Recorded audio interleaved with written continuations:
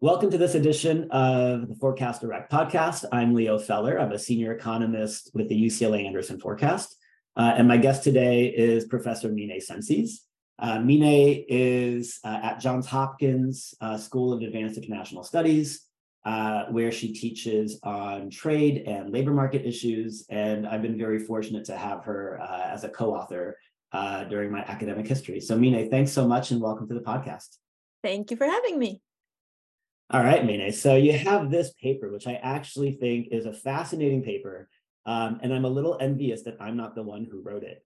But I'm super proud of this paper and watching, the way that you thought through some really difficult issues. Your paper is on immigration and the provision of public goods, evidence at the local level in the U.S. In a few words, can you tell us about your paper? Thank you for the kind words. And it builds on our earlier work, actually, so you get some of the credit already. So in this paper, we're looking at the arrival of immigrants, how it impacts local public finances and provision of locally provided public goods in the US. So the idea of the paper is actually very, very simple. So if immigrants that arrive are different than their natives in terms of their skills, their arrival is going to result in changes in average per capita income in a locality. And that could be due to just compositional changes, or it could be due to changes in wages and housing prices, et cetera, in the locality. And then, of course, change in average incomes is going to have an effect on the local tax base for sales, income, and property taxes. And then the direction and the magnitude of the change is going to depend on the type of immigrants that come in, right? So skilled versus unskilled immigrants. And it's also going to depend on the response of the government, right? So the local government can respond by adjusting taxes, adjusting benefits, choosing what type of services they want to fund. And also the response of the federal and the state governments, right? So they could fully or partially offset the effect on the on the locality, right? So what we find is that these effects on average are very, very small in the US, but happens to be very uneven across different localities in the US. All right, so let's dig into that. Why are they different and uneven across localities in the US, right? So you mentioned in your paper that you find different effects of whether a locality is receiving low-skilled immigrants or high-skilled immigrants. Why should the effects differ? And can you provide a sense of the magnitudes of the differences? Yeah, sure. So let's take high-skilled immigrants. When high-skilled immigrants come into a locality, they're going to increase the average income in that locality, and that's going to improve the local tax base. Yeah. So that's just because of compositional differences. But it could also be the case that, for example, they have an effect on the housing market, right? So they demand higher prices, single-family homes in the suburbs, in high-performing school districts, et cetera. So that increases the average price of the houses, and that could improve the property tax base in the locality, right? And you would think that the effect could be the opposite for low-skilled immigrants, right? So they have lower than average income.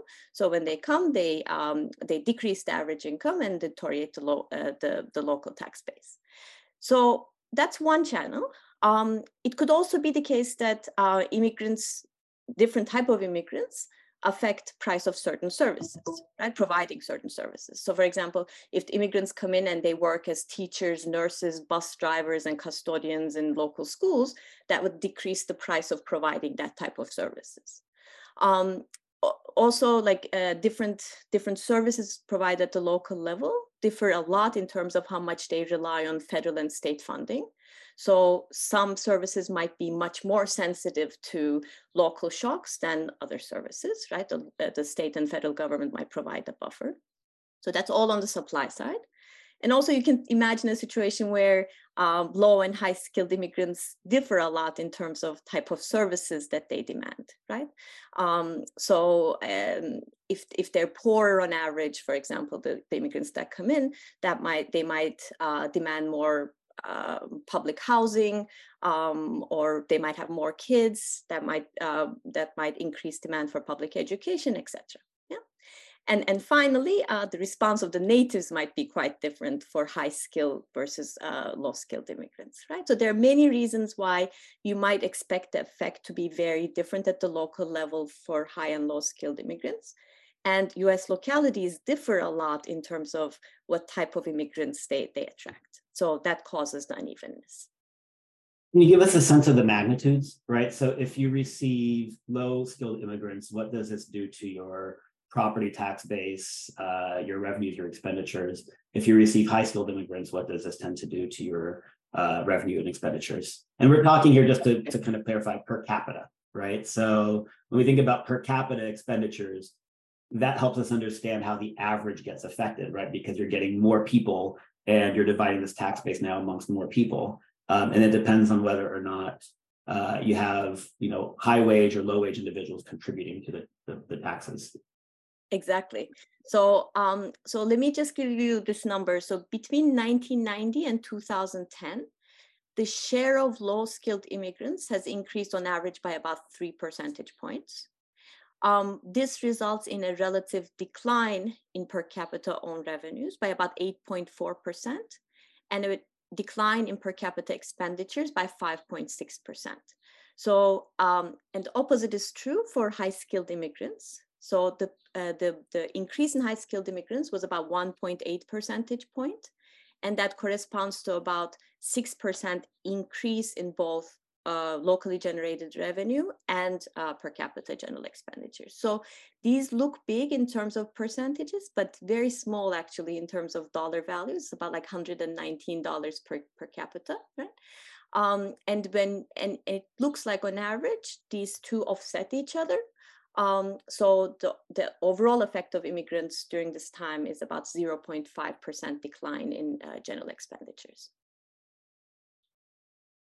So it's interesting to know that it evens itself out, right? Based on, how you're getting low-skilled versus high-skilled immigrants. I want to take a moment. How do you define low and high-skilled here, right? And the reason that I think this is important is, when I'll give you, the example from my family, from Brazil.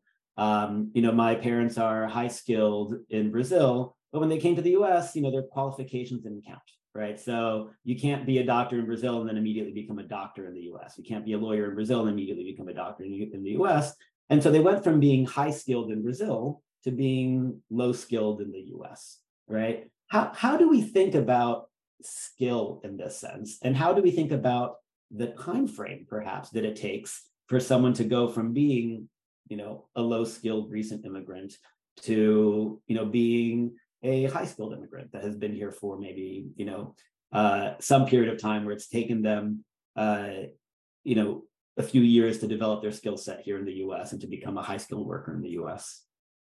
That's a very good question, Leo.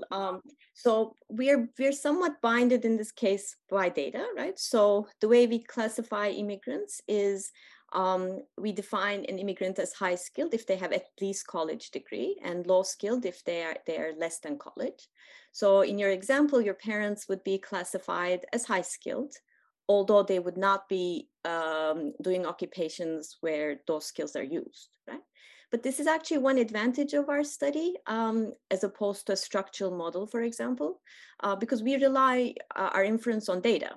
So the fact that your parents would be working in occupations that does not fit their degree, hence presumably earning lower wages than they otherwise would, and hence would be contributing less to the tax base if they were working as doctors, right, would be reflected in our analysis, right? So if some of the immigrant skills are not utilized immediately, we would actually see that as they're earning lower wages and hence contribution to the tax base is lower than it otherwise would be.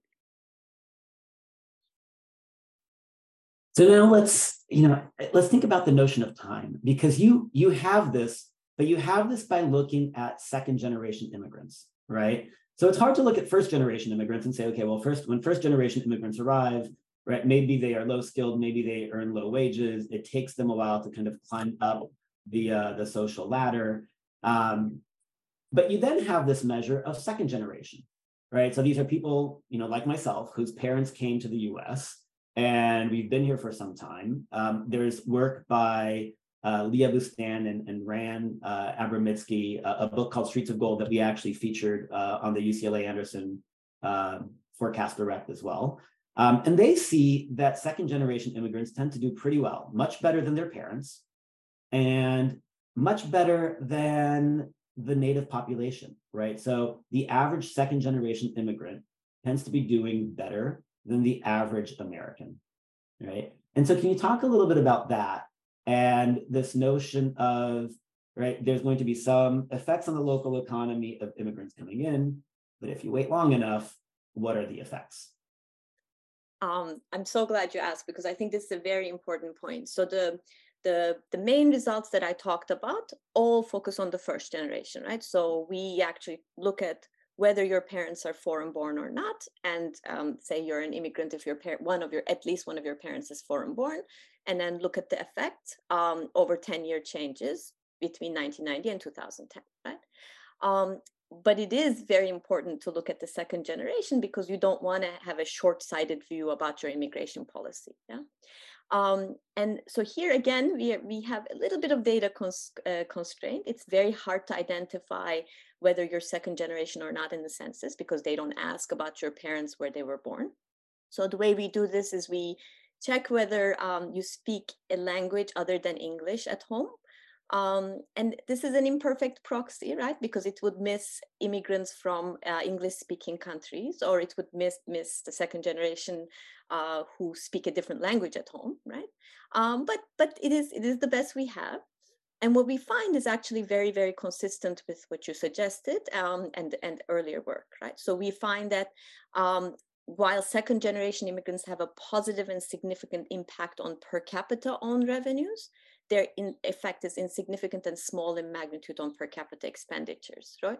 So in a way, they're sort of compensating for any negative effects the first generation immigrants might have, and making the effect on expenditures much smaller for them if you blindly just look at first generation. So I love that. That's really fascinating, because it kind of suggests that oftentimes immigration is an investment, right? And when you have low-skilled or high-skilled immigrants coming into the US, right, we as a country have this fantastic education system. We have, entrepreneurialism. We have credit markets. We have a great legal system. And what that means is that we give opportunities to immigrants that might not exist in their countries that then allow them to do well. It just takes some time, right? Exactly. It might take a generation for that to happen. And what it seems like you're showing here is that, all right, there's maybe an immediate effect, right? That we as a society that invest in lower income, lower skilled immigrants that are coming in, we take a little bit of a hit to do that. But in the end, it pays off because the future generations tend to do pretty well.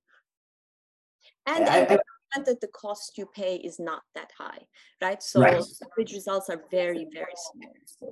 Right. So then the next question here, which is, we've seen something really interesting happen in the US, right? In terms of domestic migration, which is now that we can work remotely, I can pick up and leave, high-skilled, expensive Los Angeles or San Francisco or, New York, and I can move to rural Tennessee, right? And so the same way that you're looking at international migration, what are your thoughts about, how this relates to domestic migration, as we have this reshuffling of high-skilled workers from, these knowledge centers to throughout the US because of the ability of hybrid working? So we cannot explicitly test this, and what you're asking is a very important question that I think we need to tackle in a future paper. My hunch is that the effect of low-skilled people coming in as a first order effect, it's not going to be different if they're natives coming in versus if they're foreigners coming in, right?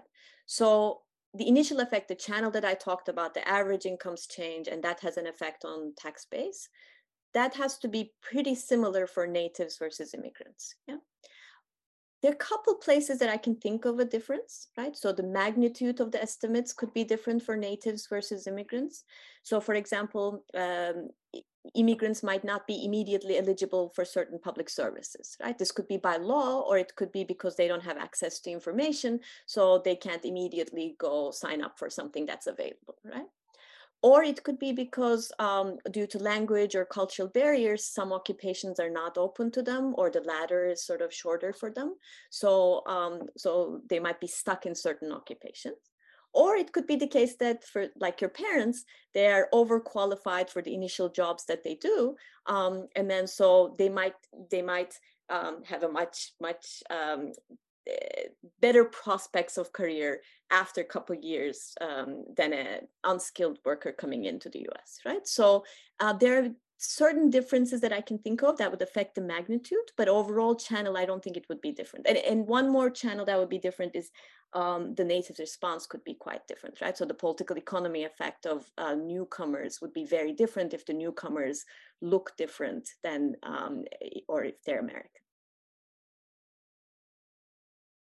So last question here to kind of wrap things up, right? There are ways I think your paper can be misinterpreted. And, you know, what is kind of the interpretation you want readers and listeners to take away from your paper?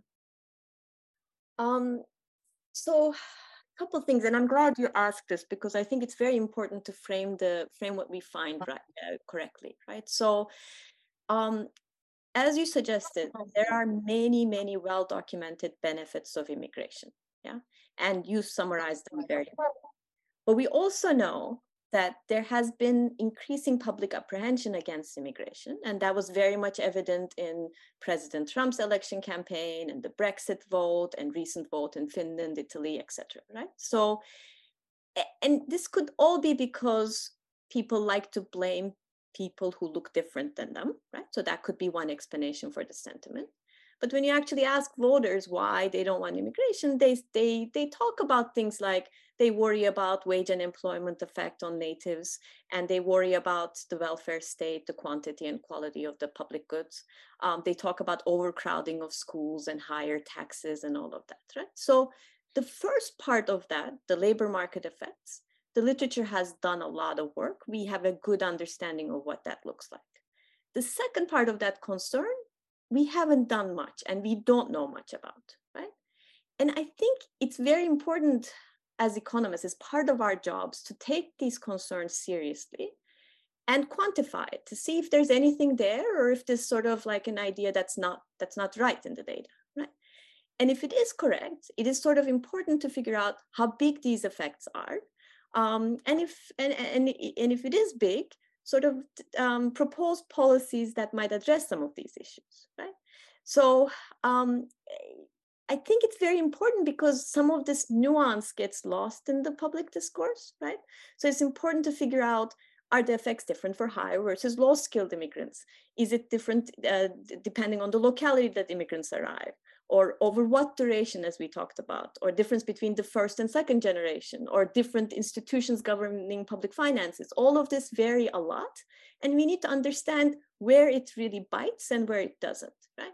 And I think this is super important because given the push against immigration, I worry that if we don't take some of these voter concerns seriously, a more drastic and harmful policy like building a wall and banning all immigration is going to happen, right? So I think it's our job to take these concerns seriously and address them to the extent we can so that we can reap the benefits from immigration, which are very well documented. Yeah, and I think this is why I'm such a fan of this paper. Even though when I first read it, I'm like, oh, it's saying something about low-skilled immigrants creating this, you know, drain on per capita resources in a locality. And my initial take was, you know, ouch, right? That's a harsh finding.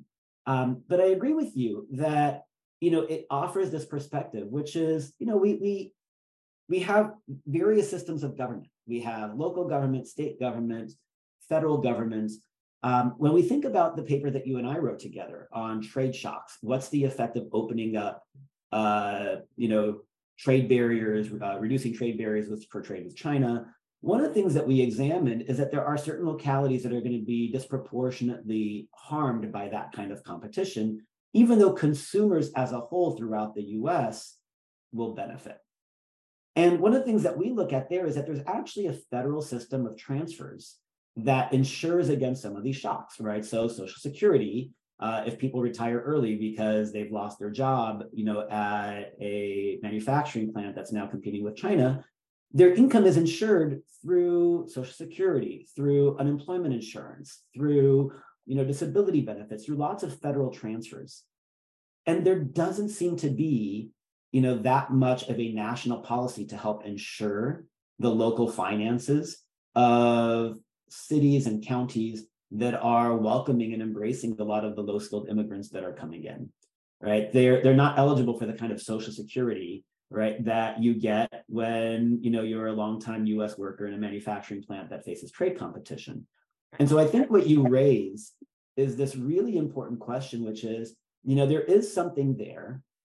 It's not a huge amount of money, but at the local level, it creates concern.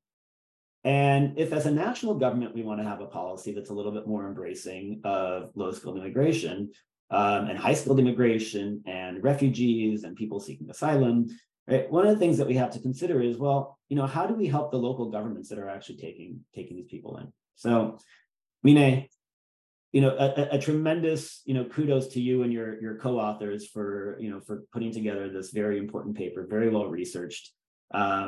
Something that I'm like, wow, I think you guys really made a convincing argument. And so very well done and congratulations. And thank you for joining us. Thank you. Thanks a lot, Leo.